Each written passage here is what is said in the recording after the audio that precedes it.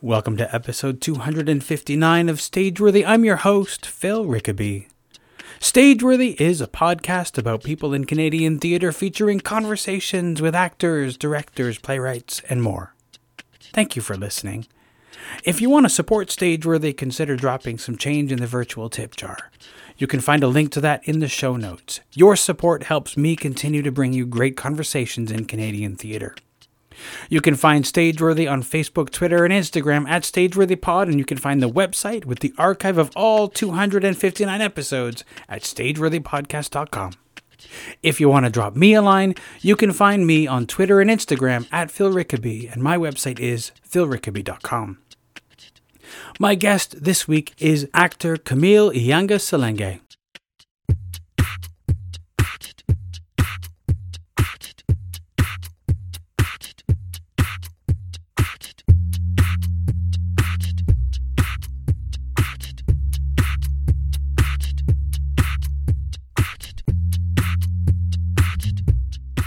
Camille, welcome. Thank you so much for doing this. How are things with you during all of everything right now? All of the COVID everything. Everything. There's just like it's beyond COVID at this point. It's like just the everything. Yeah, everything. You know what? It's been pretty good. My friends and I joked about this being like our only retirement that we'll never get. So we're just taking advantage of it as if, this is the time off that we normally would not get in the theater business. So I moved home actually from Stratford to Ottawa for this little period here. I came home to my childhood home, which is always lovely and strange at the same time. And I spent like the first few months just taking care of myself and not really doing much, like making sure I wasn't focused on keeping up any type of work style or anything. And then summer came and things were lovely, and now summer's leaving me and I'm so sad. But it's been pretty good. It's been a good time for mental health, a good time for taking care of my body, because we were doing heavy dance rehearsals. So it's been a good 6 months or so. So you were like getting ready to, you were like gearing up for a season in Stratford when everything happened. Yes. Yeah. I was rehearsing for Spamalot and Wendy and Peter at the Stratford Festival. And the day that everything happened, like, I think it was like March 17th or something, we all showed up at the Avon Theatre to get in the building to start rehearsals at 9:50, and the doors were locked. And we were like, hello, what's going on? And then we got an email saying, hey guys, this is what's happening. Everybody go home, and we're just going to like let you know what's going on soon, but everybody just go home. So that was kind of the first time it hit, was not being able to get into the theater, which was such a strange thing to have like 10 performers waiting outside in March, like, which is still cold in Stratford. Finding out that their lives are on hold. Basically, that was like the first day. Yeah. It's funny because I used to, I worked at a call center at one point, and occasionally somebody's card would malfunction, the door would be locked, and somebody would say, am I fired? And so it's sort of like you show up for rehearsal and the door's locked and you're like, are we all fired? What's going on? Yeah, because we're using our own codes too. Like you have your own code to get in. And so that first person that typed it in was like, wait, do I not work here anymore? Is that what's going on? Oh no. Yeah. At what point did you realize that like, this is it, I guess I'm going home? Like back home. Yeah, my mom had been paying more attention because she lives in Ottawa, so things were happening quicker here. And she had been messaging me for about a week just saying like, are you coming home? Are you coming home? And I'm like, no, I have a job and I'm having a really good time. So I'm not going to, drive 6 hours and I can't leave. Like there's nothing had been said yet. And then we started having conversations about safety and stuff. And the festival took really great measures to make sure that we were continuously like taking care of ourselves and washing our hands and doing all that stuff. And then that first day that we stayed at home, we were just like, okay, let's just see what's happening. But I had this feeling that things were about to come to a halt, because I knew that we were safe in Stratford, and I hope everyone's been saying they're still pretty safe there, that no cases have really happened there, but I had a feeling that we couldn't gather, if places weren't allowed to gather more than 5 people in a building, then there was no way we were going to have 35 people in a rehearsal hall. And so I kind of jumped to those conclusions pretty quickly, just to come to terms with it so that I wasn't stuck in like panic mode. I feel like I do that often. That's kind of how I function, and I feel like it helps me get through actually changing cities a lot, changing my environment. Is just I see what's coming next, and I'm like, okay, this is the thing we're doing. And for me, I think pretty quickly after that first day, I was like, I don't think I'm going back to work anytime soon. I didn't know if it was going to last a really long time, but I was like, I'm going to be at home for at least a month or a bit. So let me just wrap my head around that and just think of like, okay, what day do you want to move home? What day do you, how much are you bringing with you? Because my whole life was in Stratford at the house that I was living in. I also have a dog. So it was like, okay, what can we fit with our pup in the front seat? Yeah, so I think I thought about that pretty quickly, and then made the decision after they had to, we had the big phone call where they let us know what was happening and that things would be on hold for a while. I thought I was going to stay in Stratford and just say, okay, I'm going to play it out and stay here for like 2 months. And if we're not back by 2 months, then I'll come home. But after about a week and a half, I realized that it would be smarter for me to go now and then just take that time at home that I would never get, honestly, and come back when they let us know that they're ready to come back.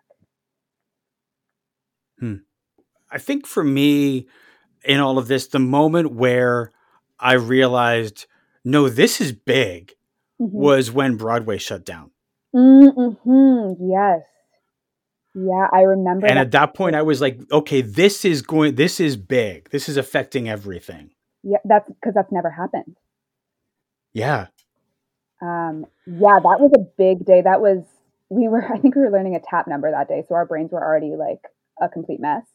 And I remember everyone being on their phones at the same time. Just like, I also have friends because I had worked on Broadway for a bit. So I had a bunch of friends in Book of Mormon, that had messaged me being like, so we're not going back to work today. We just got told that we don't have a show tonight and they don't know when we will be coming back.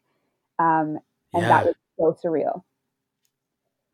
Absolutely. Well, especially, I mean, it's like, for me, not knowing people on Broadway, it's an esoteric, it's a ephemeral thing. Oh shit, Broadway's shutting down. But when you know people, I guess that was like a foreshadowing of everything shutting down everywhere as far as theater goes.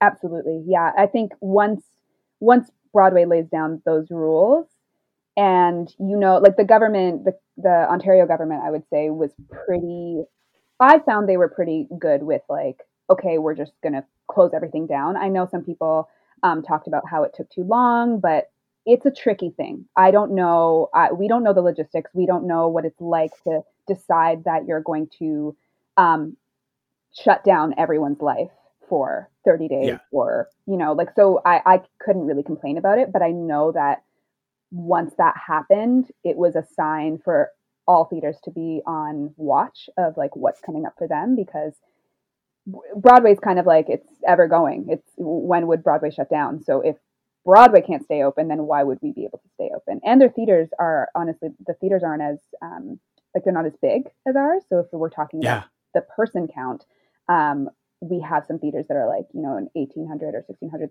seat theater, whereas the theater that I was working in was like 11 or 13. So if it's about how many people can be in that building safely, we're definitely not staying open. Well, it was like, and I still feel this way that like, as we're sort of opening in some theaters, like we can fit 50 people in the building. And I'm thinking, every show I've ever been in the audience for, as the lights go down, people cough. And that act has changed. Yep. Now there's no way that just like somebody coughing is just like a thing that you brush off. Yeah, people, I mean, even walking down the street or like going to a store, if someone coughs around you, I mean, there's all those memes about it, about people staring at each other. You can't sneeze, you hold in everything. But in the Mm, theater, like I remember during Billy, we would laugh about, so for some reason in Little Shop, people didn't cough that much. Like we didn't hear the coughing and the sneezing a lot, but in Billy, we heard mm, so much coughing, just the way the theater is shaped, I guess. You could just hear everything. mm. And just thinking about that happening, like that wouldn't be, no one would feel safe. No, people would hear that like coughing every 3 seconds and no one would feel safe. And also, those people would be terrified to cough, which might incite worse Yeah. coughing, worse, reactions. Yeah. It's a terrible situation. I think it's going to be, unfortunately, we all know that the theaters are essentially going to be the last thing to open. Absolutely. Yeah. Partially because once everything gets the go ahead to open back up again, Hmm. it's going to take like 6 months to get theaters with shows in them. Yeah. And I think, honestly, I love theater. I love what I do. And I am okay with not being able to do it in order for it to be safe to go back to it. Like I am in no rush to put to trial 50 people in a theater, and trial us Mm, coming back like to rehearsals just for people to get sick because there's currently no vaccine that's out. Um, yeah. so if we're just testing it out, we're just going to be like, okay, everybody, we're going to do a show for 2 weeks, and you just can't see your family for like, that 3 week rehearsal period and all those rules that they have to set in place for us to all stay safe. And we're gonna, screen people, ask them questions at the door, and all that trial stuff that they have to do. Like, I want it to be, I know it can't be 100% safe, but I want it to be as safe as it possibly can. I don't want to go back because I miss doing my job.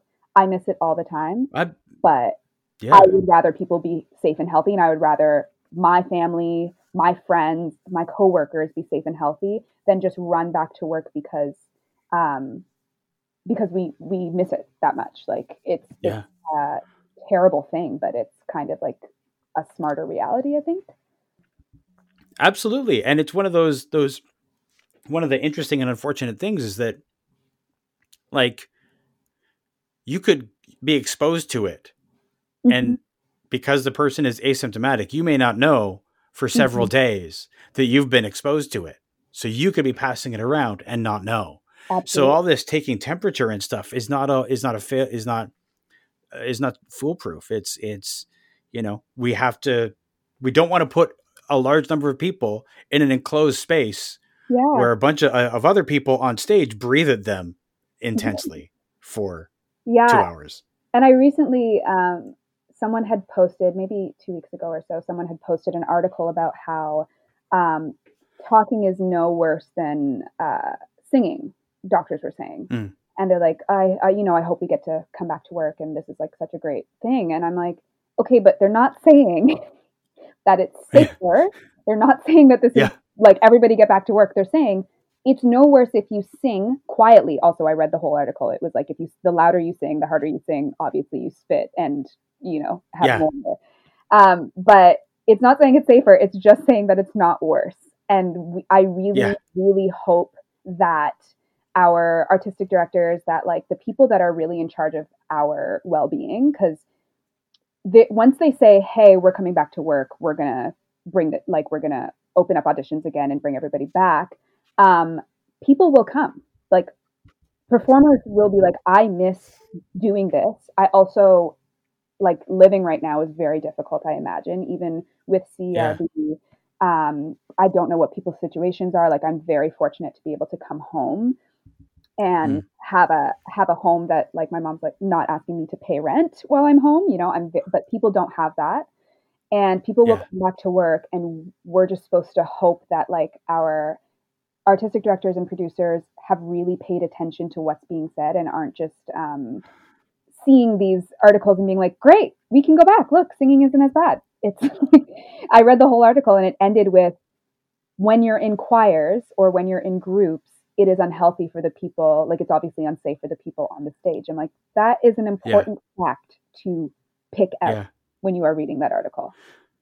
Absolutely, absolutely. You can't go by the headlines, you guys. No. Um, there's and that's what we tend to do. A lot of people don't read past the headline. Yeah. It's interesting because as a performer myself, I don't feel safe going to a theater. I don't feel safe being on a stage right now. Not just because there's a bunch of people who are breathing and all of that stuff, and we're all in this enclosed space. And I think audiences, judging from generally what I see, where people are still kind of avoiding each other. Yeah.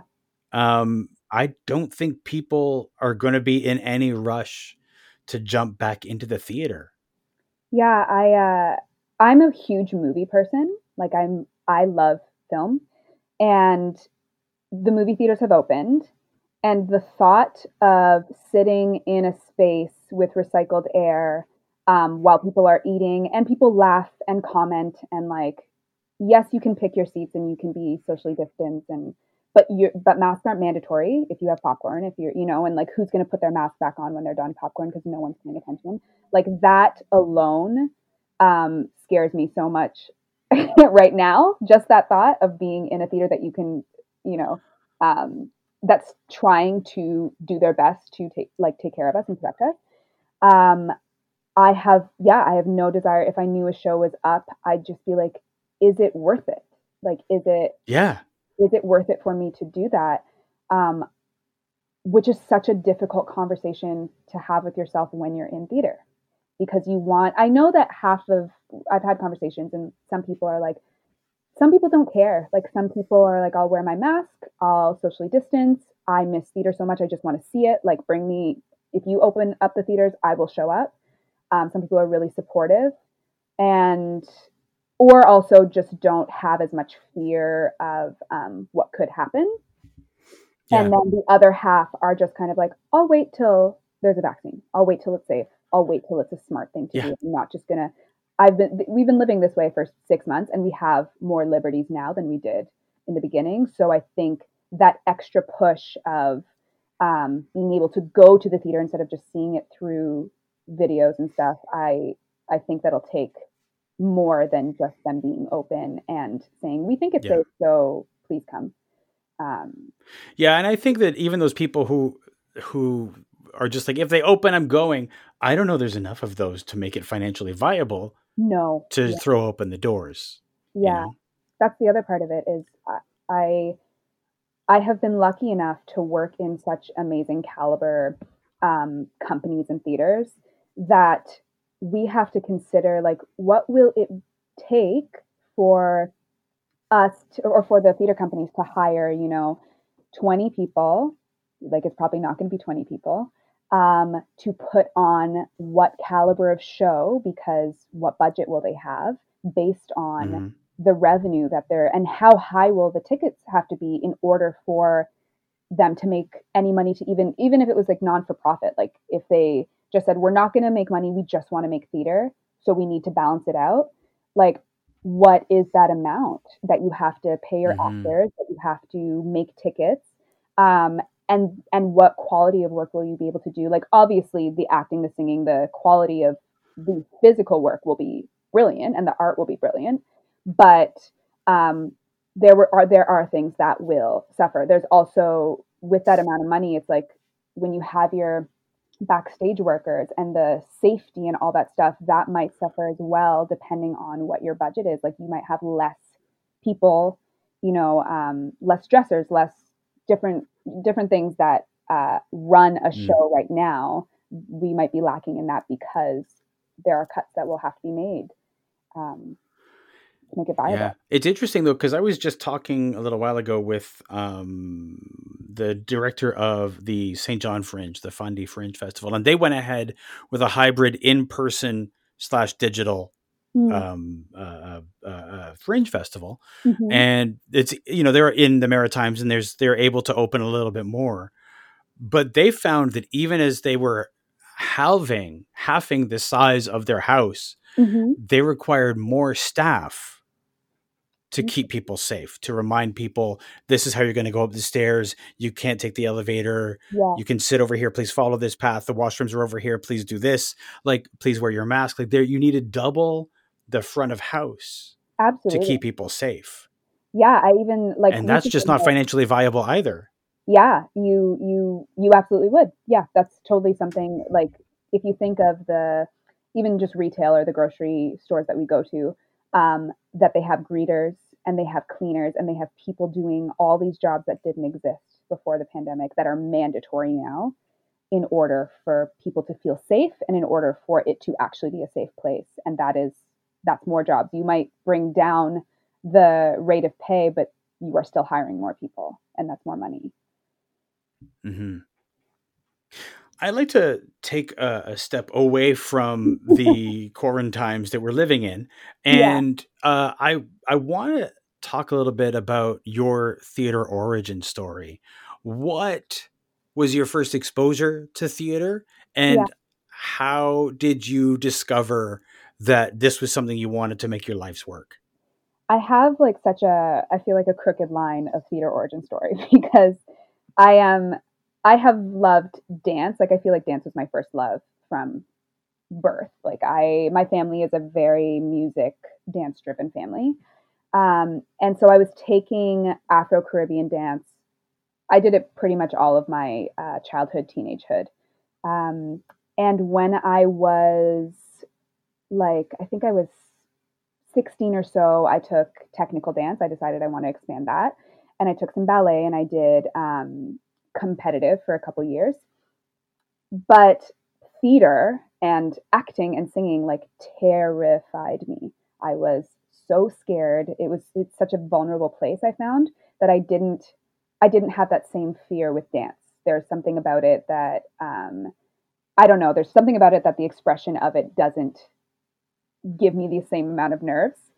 Um, and so in high school, my high school theater teacher, I wasn't in theater. I didn't take acting. I didn't take any vocal lessons or anything. He's just like, I think you should try out for the play. Like you're a dancer, and I feel like you would have a lot of fun. So try out for Pirates of Penzance. And I did. And so I did that when I was 16. I was part of that show. And then the next year was Hamlet, I believe. And I was like, oh, I can't act. Like I can't be a part of that. No acting for me. So I didn't audition for the next year. And then my graduating year of high school, they were doing Grease. And he was like, I think you need to come back and you need to audition for the show. I have a part for you. Just do it. Meanwhile, I'm studying all sciences, all maths. I want to be a psychologist. Like I want to study psychology as a science. Zero acting, zero like art, anything besides dance on the side. And so I audition. I get the part of Rizzo in Greece. I had the time of my life. I had the best time. And when it was over, Hmm. I had already applied to psychology as a science program at Ottawa U. So I was accepted. I had that all put away. It ended. The show ended in like March, I think, and I was really sad for a while. Like I missed the backstage culture. That's a lot of fun. I missed rehearsals. I missed playing around. I missed singing on stage. I didn't know I would miss it. Um, and so I had a little talk with my mom, and I was like, "Hey, I think I'm going to audition for theater schools next year. I don't think I want to go to psychology, to the psychology program." And she's like, "Well, you have a scholarship, so you're going to go for a year. You're going to do the thing, but I will still let you audition to these other programs, but you will go to school next year." And I was like, "Okay." And she was fully supportive. She is she's an arts person too. She has my mom has sung like quietly all her life, but she can sing, and she always took me to dance and took me to my competitions, and was so supportive during the shows in high school. But she also wanted to make sure that I knew it was something I wanted to do, and it wasn't just like a sudden change. So that's why she made me not really made me, but she asked me to continue in the psychology program just for a year, and it could only benefit me. She said I could, transfer those Hmm. courses over if I switched over into a different program. So that was kind of I guess Greece was the inciting incident into me realizing that musical theater was something I loved. That acting wasn't as terrifying as I thought it was, that singing on stage would only make me nervous before I touch the stage because I feel like I turn into a different person when I'm on stage. Um, and I auditioned to York for dance, I auditioned to Ryerson for dance, and I auditioned to Sheridan for musical theater. And but I knew that Sheridan was where I wanted to go just because I had like a person who was older than me from my high school that had gone there, and he had just said so many wonderful Mm, things about it, and I was like, okay, that's the program I want to get into, but I'll audition to these other programs just in case there's to have other options. Uh, and that's where I got accepted, and I was like, great, this is where my future is. Like I love psychology still. I think I will return to it at some point in my life because I do have a love for it, and I have a love for therapy. I really want to mainly help people in theater with therapy. I think mm, coming from theater and knowing what we put ourselves through and watching what my friends have battled with, I would love to mm, be able to help them or help future people with that. And I mm. think it would help that I know what we put ourselves through while I help them with that. Um, Oh, sure. Because if you are going to a new psychologist or a therapist, yeah, and they don't have any experience with the arts life, with the theater life, yeah, you may have to spend more time explaining what's normal in your workplace absolutely. because they don't understand it. Which can already be a deterrent for going to therapy. Just thinking, Mm, I would love therapy, but this person, like, they won't really get why.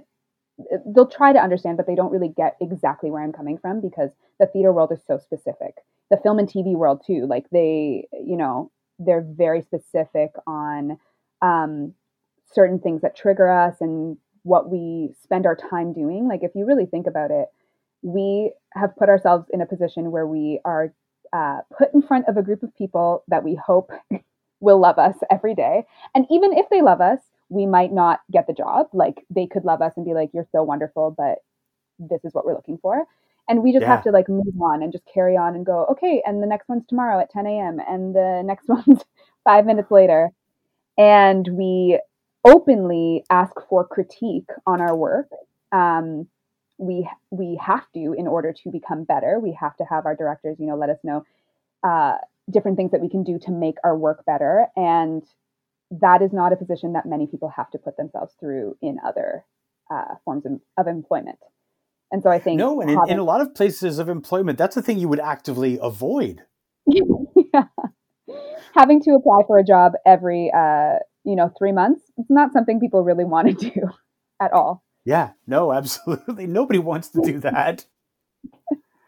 But we do it. We chose it and we do it and we're Yeah. like, yeah, yeah, this is great. This is healthy. This is totally natural. I love it. Yeah. Um, so you made a very like sudden shift from um, the uh, from going to the like like studying psychology um, Hmm. to the arts, and that a lot of people don't make like a change quite that quickly. Aside from your mother sort of giving you the laying her like putting her foot down and saying you're going to go to school and study Yeah. psychology because you have this scholarship, was there any other pushback? Not really. My like she did it with full support of me still auditioning for schools and Mm, knowing like she tells me I always knew you could do it. I always knew that that was something you would love, but I needed you to want to do it for yourself. Um, and besides that conversation, like my family was all for it. I didn't really have much in my way of going down that path. I'm pretty lucky in that there was no real pushback anywhere.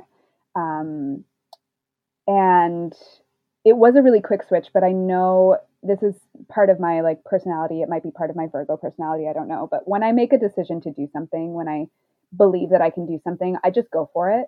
If it doesn't work mm, out, it's fine. But I'm not someone to like tiptoe into things hoping that they turn out well and keeping my foot somewhere else. Um, I will often make really bold statements. And my brother always tells me that I have like LeBron James energy or like Michael Jordan energy, where I'm just like, yeah, I'm going to do this thing and I'm going to get my degree here. I'm going to do this. And or my mom said, like, when I was leaving Sheridan, I would just say, people would ask me, what do you want to do when you'll have your musical theater degree? What are you going to do with it? And I was like, oh, I'm going to be on Broadway. Like, I think I'm going to figure out a way to like, audition for Broadway shows and I'm going to get on Broadway. And I was 19, 20 at the time, just casually thinking Broadway was like this super attainable, like easy thing. Especially it's a different country. That's the other part of it. But I didn't see obstacles in my way. I was just like, it will happen at some point, and that's something I want to do. Or I would say, I will. Shaw and Stratford festivals are really wonderful places that I've seen theater, and like I will work there at some point. And those are places. This is before I even left school. Um, so that's kind of the energy. I do have a very supportive mom, and I think she knew how to make sure that I always believed I could do the things I wanted to do with work. It was never Mm. you can just have everything. It was like you put in the effort, be smart about what you're doing, and you can have that thing. Um, and yeah, that was the energy I feel like I went into switching careers with, um, which I feel has been a pretty good switch so far. Pretty good choice. Well, I mean, as you're talking about going to like knowing that you like being so confident that you would be on Broadway, and you went to Broadway pretty quickly after graduation. I did, and as much as I say I have that energy of like I'm going to do this thing, when it happens, I'm still on the floor like so excited. I booked Book of Mormon, I think 3 or 4 months out of school, and first I went to Chicago. I was joining the second national tour of Mormon, so I went to Chicago first, but that was still like, what is my world? I don't even understand what's happening. And I remember getting a phone call from my agent after being with the second national tour for a year, and he called me at like 9 a.m. and he's like, "Hey, do you have any friends with like apartments or stuff in New York? Because you're gonna need to like find a place there and need a place for a while." And I was like, "What are you talking about?" And he's like, "Oh, well, they're wondering if you want to go to Broadway in a couple weeks." And the even though I had said it so many times, like this is where I'm going, the shock, the excitement, the like unbelievableness of it all still hit me the same way. And it still does when I talk about it. Like when people, ask me and I'm like, I know it's a real thing. Like I went to that place and I worked on I that place mean, and I have friends there. yeah. And when your agent says, would you like to go to Broadway? I mean, does anybody say no to that? I mean, I it's know Broadway, right? they love playing those like it's the sweetest game. Like they know the answer. They know what I'm gonna say, but um it's such yeah, that question is like, who says no? Like when would I make the choice to be like, no thanks? I'm I mean, I was very happy where I was. I loved my cast so much. I always say they raised me. I feel like I grew up so much in Chicago for that first year, and I still talk to them to this day. Like we're very good friends. And I was very happy where I was, but I was like, yeah, no, I'm going. Absolutely. When do I pack my bags? Like, I'm out. Um, yeah, it was amazing. It was amazing. Well, I mean, for me, as a kid, I can remember listening to Broadway musical soundtracks or cast recordings. Mm-hmm. And that was really my theater gateway. That sort of started me on the path, was that here's these songs, but they tie together and they tell a story. Yeah, And then you see it on stage. And that was my entryway into the theater. And so with yeah, that, like the whole Broadway thing, that's like clouds parting, angels singing, yeah. But you know what? I find that I feel that way about almost everything that I do in theater. Like I remember when they asked me if I wanted to go to Australia, and as terrifying as it was to think, okay, I'm going to be a 16-hour time difference from my entire family and friends, and across the world. I still like the butterflies that I get from being asked to join a company of anything. When I found out I got Stratford, when I found out because I did Greece, like Greece was the first show I did back from Australia, back in Canada, and I remember coming back home thinking, I really hope I work. Like I really hope. And my friends were like, "Are you joking? Like you just worked in a huge company for 5.5 years?" I'm like, "Yeah, but I just really hope that like I can still get jobs, and that like people still want to hire me because no one knows me, and that was genuinely my mentality coming back home. And when I got Grace, I was like, Mom, like I was just so excited. And then when I got the Panto, I was so like every time I get jobs that I really want to do, like the excitement is the same. Yes, Broadway was like excitement and disbelief. I think I have a little bit less of disbelief when um, I just have excitement when I get like Yes. jobs. But yeah, Broadway was like, are you sure this is real? Like this is a thing that's really happening. I get to say this and I get to tell my family. But I still get like crazy nervous for auditions, and I still get insanely excited when I find out I book something. It is I hope it never leaves me. It's exhausting. It's exhausting to have those range of emotions every time.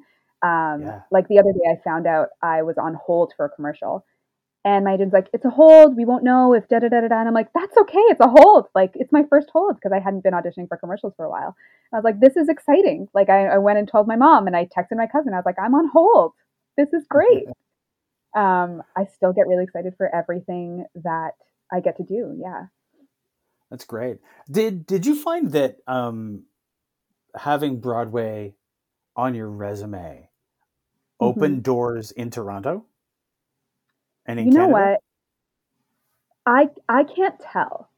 I think it may. I think like someone reading my resume, perhaps a casting director might have seen that and thought, "Yeah, we'll invite her in or something." Like Hmm. it's not on the level that I can tell because um, I auditioned the same way. I went through like the same process as everybody. I feel like when I walked in the room, no one really brought it up as a, "Oh, you were on Broadway." They might be like, "You were part of Book of Mormon. How was that for you?" Or "How was that experience?" But it didn't. Yeah, I just felt like it didn't do anything. Like it didn't open any doors that I didn't know were already open. Um, which that's only from my side of things because my agents might say Mm-hmm. something else. They might say something completely different. But from my side of it, I just feel like I came home and I felt like I was working just as hard as I would have if I had been working in Toronto for the past 5 years instead of in New York. I think that generally that's kind of a good thing to have happen. I think it would do something to your brain if suddenly people were openly treating you differently because you were on Broadway. You might Yeah. carry yourself into the audition in a way that really sort of changed you as a person. Yeah, I would never want that.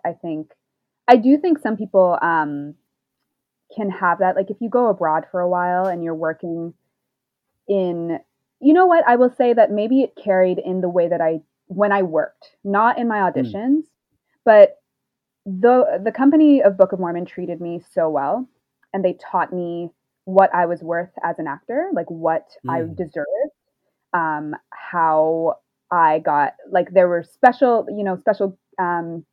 days where we had ice cream trucks outside. I'm not saying companies need to give me ice cream trucks. I'm just saying they really treated us well, and they told us what like thank you guys, thank you so much for your work. And um, I had mics that were the color of my skin, and I had dressers who really took care of me, and so I had Hmm. all these experiences of goodness that when I came back to Canada, I was like, hey, I know what we deserve. And so when I see something that was off, I would say something.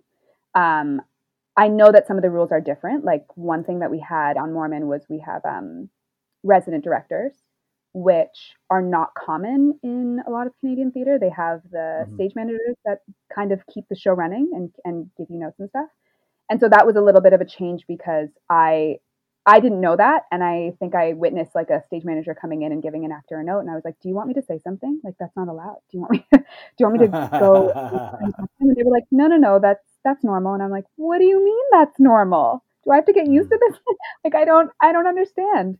But it makes sense because the running time of the show, is a month or three Yeah. weeks. Why would you hire a resident director for 3 weeks? Hmm. Um, if we can't keep a show together in 3 weeks, like what are we doing here? So there were a lot of things I had to adapt to that were just different, and that was okay. But I think when it came to there's a lot of stuff about being like a Black musical theater actor and skin tone tights and mics and all that stuff. Uncomfortable conversations that I never had during Mormon, that if it happened here, I'd be like, hey, that's not okay. This isn't okay. These are kind of just like our basic rights as actors, is to, Hmm. you know, have a pair of tights that match my skin tone. It's just a basic right. And I didn't mind doing it because I would, like, I worked with my cousin and she would come to my room and be like, well, this happened, but you know what? It's okay. Like, this is kind of how I think things are run. And I'm like, no, no, no. Like, I will go say something because that's not okay. And I don't think that should happen. Or I would hear stories from my friends and they're like, oh yeah, they do this? Like, I get a beige mic all the time. And I'm like, but we're not beige. So why would we, no Hmm. one's beige, honestly. But why are we accepting that? Just, you know, store a bunch of brown mics in your thing because you will always have people of brown skin tone. So just have those accessible. Um, so I might have come in and stirred a bit of trouble. That might have been where my time away had affected me a little bit. Is that I didn't start trouble. I just didn't accept things that weren't okay. Yeah, I'm And I actually glad that you changed the sentence there, because it's like, yes, because you were doing what was right, and yeah, I think the theater establishment at times might look at that as causing trouble, but yeah, definitely. that's just because they're the theater establishment and they don't want things shaken up, Mm-hmm. and And it you can tell, needs to yeah, be. it does. It's a conversation I have a lot with my friends because I know that they tell me of their experiences where they are fearful of saying things because they want to work again and they um you know, they don't want to start trouble in quotation marks. And I'm like, I don't, when it comes to you just feeling comfortable as an actor of color, I don't know why someone would think that you are causing trouble, but I can see why that's the conversation that they would like title it as. Um, Sure. and we have to change that. We have to. It's not okay to be in an environment where you like love what you're doing and this is your life. But there are certain things that you don't feel safe about, and one of them is like talking about things that make you uncomfortable. Like that can't be okay. We can't continue No. to. Yeah, no. The whole like rocking the boat thing, I kind of feel like that, to me, that started in theater school, Mm-hmm. where we spent, I don't know about you, I was at George Brown College many years ago, and we Yeah, spent most of our time there, at least I did, in fear. yeah, Fear that yes. I was going to rock the boat and be asked to leave, and like there's just so much fear involved. Mm-hmm. And that's no way to make art, but it taught me lessons, ingrained lessons in me that took years to shake, about Absolutely. rocking the boat. Yeah, it one thing I actually didn't think I would experience was when I went to Australia, the fear culture in theater there is even greater than it is Oh, in school. It's just like if you say something, this company will never hire you again. So never say anything. I watched my friends like struggle, even just what they like were getting paid, and they're like, I can't pay my rent, but you know what? I'll like I have a boyfriend. I think we can make it through, and I would never ask for more. And their union wouldn't step up for them. And that wow. was really scary to see because I'm just like, for what we do, for the fact that we are like the face of your creation, Mm. and we get up there and we tire our bodies out because we love it for 3 hours a day, and then we come back and we do the same thing as hard as we possibly can. And especially in Australia, like those, it was mainly the Mormon boys, they work so hard, they were working Mm. so hard, and for them to feel like they could never say anything if something was going on, if something felt wrong or off, that they were like, oh, we would never tell our producers, we would never tell the production company, like they will cut you off and they will never hire you again. Like that fear culture Wow. of not being hired, um it was really upsetting to see. And I was just like, you're like, what's your union doing? They're like, I don't know. Like our, you know, they don't really have a lot of things to protect us or a lot of ways to protect us. And Yeah, and it's definitely a musical theater school thing. Um, Mm. I I'm just like flashing back to um, the things that I wanted to do or sing or experience in school, and being told like, oh, well, this is better for you, or like you'll audition with, this song way more than you'd audition for with this song, and me just being like, okay, Mm. yeah, yeah, totally, you know what you're doing, and like I have no idea. I'm here to learn. My voice is not built yet, which is also a scary thing. It's kids are starting to speak up. My little Mm. cousin was in she's 6 years younger than me, and she graduated from Sheridan a couple years ago. And she was in a year where they really spoke up, and there were some terms that were inappropriate, and they would ask, "Hey, do we really need to say this? Like, is this a necessary term to the sentence, to the show? Can we change the words?"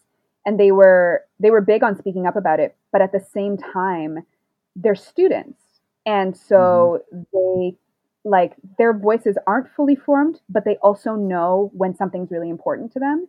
And I think for educators to take advantage of the fact that they can mold these students and form their voices for them, and not give them the power to make the changes, and give them the power to say, no, you tell me who you want to be, and I will build you into that person with you. I will work with you to make you this amazing human that you want to be, rather than saying, this is what I think you should be, and we're going to build you into this.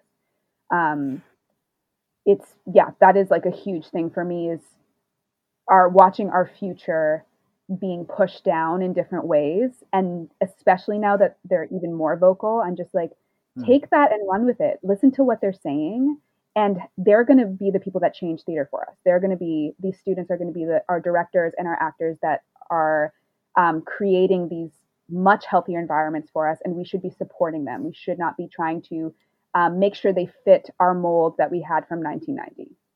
Yeah, and it starts. I mean, that starts in theater school because Mm-hmm. I remember the whole thing that they said. Well, in first year we will tear you down, and Yes. then in second year we will build you up, and in third year we'll make you into an artist. And I always felt like they did a really great job of tearing us down, and then Yeah. they missed the other two parts because they're like they have this vision of this is how we make an artist instead of like finding out what kind of artist does this person want to be or need to be. Hmm.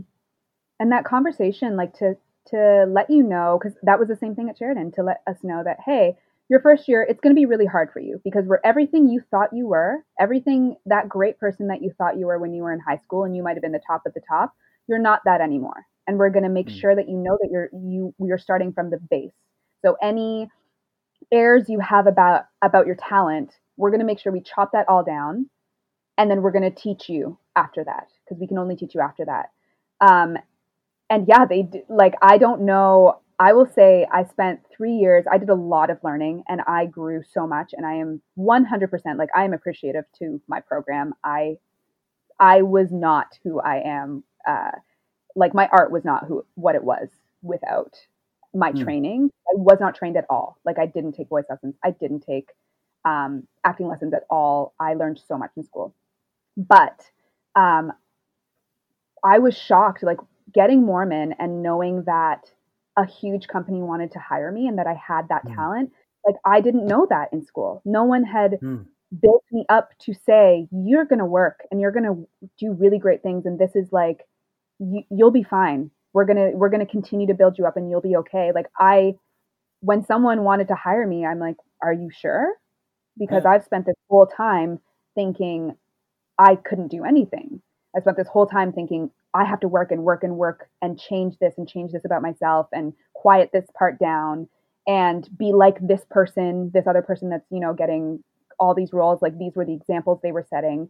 I didn't come out of school thinking, oh yeah, I can't wait to tear this industry up. I can't wait to get into those dance calls and just like tear the floor up. I was just like, I hope I work. I hope I work. I hope this, I hope I didn't waste this amount of time. Mm. And so getting that call, that's mainly where most of the shock came from, was like, oh, I can do this. They want me to do this thing for them.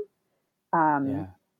and it shouldn't come as such a surprise. It's always good if it's exciting, but it shouldn't be like it shouldn't have been such a shock for me that someone wanted to hire me and have me work No. because of my And experience. I think that in theater schools, I know that when I was in theater school, there was a handful of people who maybe who maybe got compliments, and the rest of us got very little of Mhm. positive reinforcement. And I often think back, and I think like we came out of theater school very broken, Mhm. and beaten down, and we had to unlearn so much of the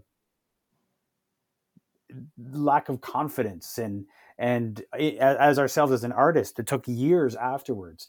And a lot of people that came out of theater school with me, they didn't last long. Yeah. A bunch of them are like, most of them are still not doing it, and some didn't last long at all because I think that they were too beaten down by the program. Yeah, and you know the theater world, the film, TV, theater, commercial world already tears you down enough. You already get messages back, especially in film and TV, with um, oh, your hair's wrong color, or like this Mm. part of you is incorrect, or this thing you need to fix. And in theater, you show up and you go, hey, I hope you love me, and they're like, not today, but thank you so much for showing up. We're already torn down. So I think in their heads, honestly, I think part of it, they were like, we're going to show you what the world's like. No one's going to compliment you. No one's going to tell you um, that your audition was fantastic, but you're not getting the job. They're just going to have you do the audition and you're going to walk out and you're going to have to continue on. But I think continue on knowing that you are worthy of your Yeah. work, and then you have to move on. I think that last part was what was lacking when we came out. It was like, oh, I have to just keep trying and trying and trying and hope these people like Hmm. me. But I also should know that like them not choosing me doesn't mean I am no longer worthy of doing my work. Yeah. And I think people were just very tired out of school. They were just very Yeah. exhausted from having to pick themselves back up all the time. Yeah. Yeah. And I think that there's something about the teaching method, that a lot of the teachers had when I was in school, and it sounds like a little bit when you were in school, was Yeah. was old. It was from a different era of, and it was may have been the way that they were taught, and it's Yeah. Yeah. sort of borderline abusive in some ways. Yeah, I even And yeah, yeah, sorry, go on. no, you go. Please go ahead. I was just going to say that sometimes occurs not just in schools but also with directors, which I think is kind of an obvious link to that. But they they experienced a certain thing when they were a dancer, like when they were growing up, and in this industry, and so they show up with like the same kind of push pull attitude. um I'm going to give you love, but I'm also going to let you know that you're not great when you're not great, and it's going to hurt, but you'll get over it, like that same vibe. And I think what we're missing is, this is how I learned, these are the things that were not helpful to me, and I'm going to change those things so that the people that I'm teaching or the people that I'm directing don't feel the way I did. Instead of being like, oh, I'm going to put you what I put myself through because I got, or what I was put through because I got through it and I'm stronger Yeah. because of it. And you'll also, it's kind of like, it's a parenting thing. Like when parents parent the way they were parented, because Yes. they're like, I came out of it strong, so you'll be fine. I'm going to parent you the same way. It's like, no, how about you take what you really hated from parenting, from getting parented, and go, okay, how can I change this so I don't repeat this and my child isn't experiencing the same thing that I had to struggle through when I was growing up? Uh, I don't know if Absolutely. people take that time. And I think, especially right now, the faculties, like, they're bringing in more new people, but I think there needs to be work done on having like the head of all the faculties just stay the same for 35 years. Like I unless they're doing learning themselves, unless they are continuing to show up and learn what has changed in our theater world, they're going to teach us what they know from when they were experiencing theater, and we're going to come out into the world with a completely different like knowledge of what's happening. Um, And we need more eyes, we need more voices, we need more minds in our faculties to keep things just like healthy and current and good for our students right now. Yeah. Just because somebody has been in the role of the head of acting or even artistic director for a long time doesn't necessarily mean that the work that they're doing is fresh, or that they Mm-hmm. like. You need new people, new ideas in all of those positions to keep things healthy, and especially with when you're shaping young minds, like people who come out of school and go into theater school today are coming out of a school system that was different than when I was in school, Yeah, and they can't be taught the same way that somebody was taught in the 70s or the 80s.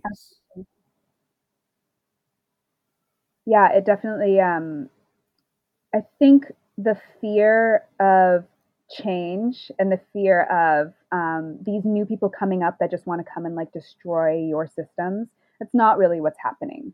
Yeah. But that's what's perceived as happening. And I have so many, like my cousin Sierra Holder, that I love so much. She is a voice of change.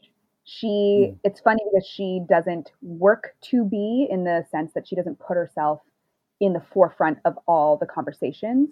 But when someone asks to have a conversation with her, the things that she says, like I feel like she's wiser than I am, and I always look to her for things. Hmm. She is one of those young voices of change that people want to like push away immediately, like the people that have been in the business for a really long time. They want to push that away because they're like, you're someone new who thinks you think you know what's what. You don't know what I've been through. You don't know what this business is like. And she's like, yeah, but I see what people have gone through. I see what, I have experienced, specifically her older cousin has experienced. And I know the things that I do not want to experience as I continue through theater, and what I don't want younger generations to have to go through. And I'm not coming at it to take your jobs. I'm not coming at it to ruin your systems. I'm just saying these are the things that we can do to make this this theater culture better. Because Hmm. I will say that my time off in COVID, like during the COVID period, I'm sure a lot of people have been saying, like, is this what I want to do? Is this, like, if this happens again, this is terrifying, this whole period of Yeah. not working. And when will my job ever be safe and available again? And I didn't have the conversation of, is theater what I want to do? Because I know I love it. I know that, like, Hmm. point blank. But I started to see things that I accepted as just facts and reality that actually kind of hurt and actually like didn't feel great. One of those things being actors, like, we're not bottom of the rung. We're not really, but we're the last ones to know anything, and we're the first ones to like be let go when something happens. Mm. If you think of film, TV, commercial auditions, you find out that you have an audition, a self tape that's due in 24 hours. And I know this will not change anytime soon, but Mm. my mind is just like, you just found out you needed someone for this movie today at 3 o'clock, and you need the tape by tomorrow at 10 a.m. I know that's not the truth. I know that Yeah. you've had this brief for maybe a week, and you're just like, okay, but if you want the job, you will do it in the time that I give you, or else we will find someone else. And that, the value that I feel like the system has, like, that we are in the system, is really hard to come to terms with. And I have been having big conversations about it during COVID, because I've just been like, with all these self tapes that have been requested of me, um, it's just insane to me uh, that we are so low and so valued so little, and that our voices, as much as they're like, we want to hear from you and tell us what you want and da da da da da, and we are, I say again, we're like in theater, we are what you see on stage. We are the vehicles of your work. We are also the first ones to be let go in like in the pandemic. We were the first ones out. Hmm. We are the last ones to find out what's happening, because everybody else has to find out first. And then they're like, okay, let's tell, the talent.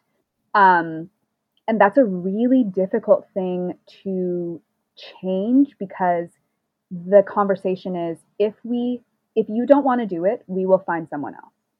If you don't think it's okay, if you struggle with this, there is another one of you. And that value that someone has placed on you, when you think I am the only one that is like myself, and that's what I bring into the room, that's what you're told to also believe. Like, you are the only person that has your voice, your danceability, your acting chops, your look, all of that. You're supposed to come into the room and you bring that in. And then for someone to think, yeah, but if you don't want to do it, we'll get this person over here, because that's fine. We can just sub that in. Like, that's such a back and forth that's really hard to get a hold on. Absolutely. Camille, as we wind down, one of the questions that I've been asking everybody since the pandemic and everything started is, what has been giving you joy that gets you through the day? So what has been giving you joy every day? Oh, I have gotten back into my books. I love reading. I love stories. I love living in a different world for, an hour or 2 hours a day. And I'm reading a lot less now because I've started working again and just getting a little bit busier. But when I was like the first 4 months, I would wake up, I would read for an hour. I would work out and have my breakfast, and then I would read for another hour. I wasn't even watching like Netflix and HBO and all that stuff that much. I was just diving into books. I'm halfway through the Game of Thrones series. I love Game of Thrones. I'm in the Harry Potter series. I'm reading a lot of Black author books, which is huge for me. A lot of Toni Morrison and Ta-Nehisi Coates, and just like jumping into people's stories. And that, honestly, it just makes me smile. I'm smiling talking about it. Like, I love books. I love reading, and I'm really glad that I've had this time to come back to that, because, when you have a 10 to 6 day, I'm waking up, I'm walking my dog, I'm eating breakfast, and I'm out the door, and I come home and I'm making dinner and I'm going to bed. I might read for 30 minutes, but I was reading like 3 books a day. I would have 3 books that I would read for 2 weeks. That's how much I loved it. Nice. Yeah. Camille, thank you so much. It's been lovely. Thank you. Thank you for having me on here. I've had a great time.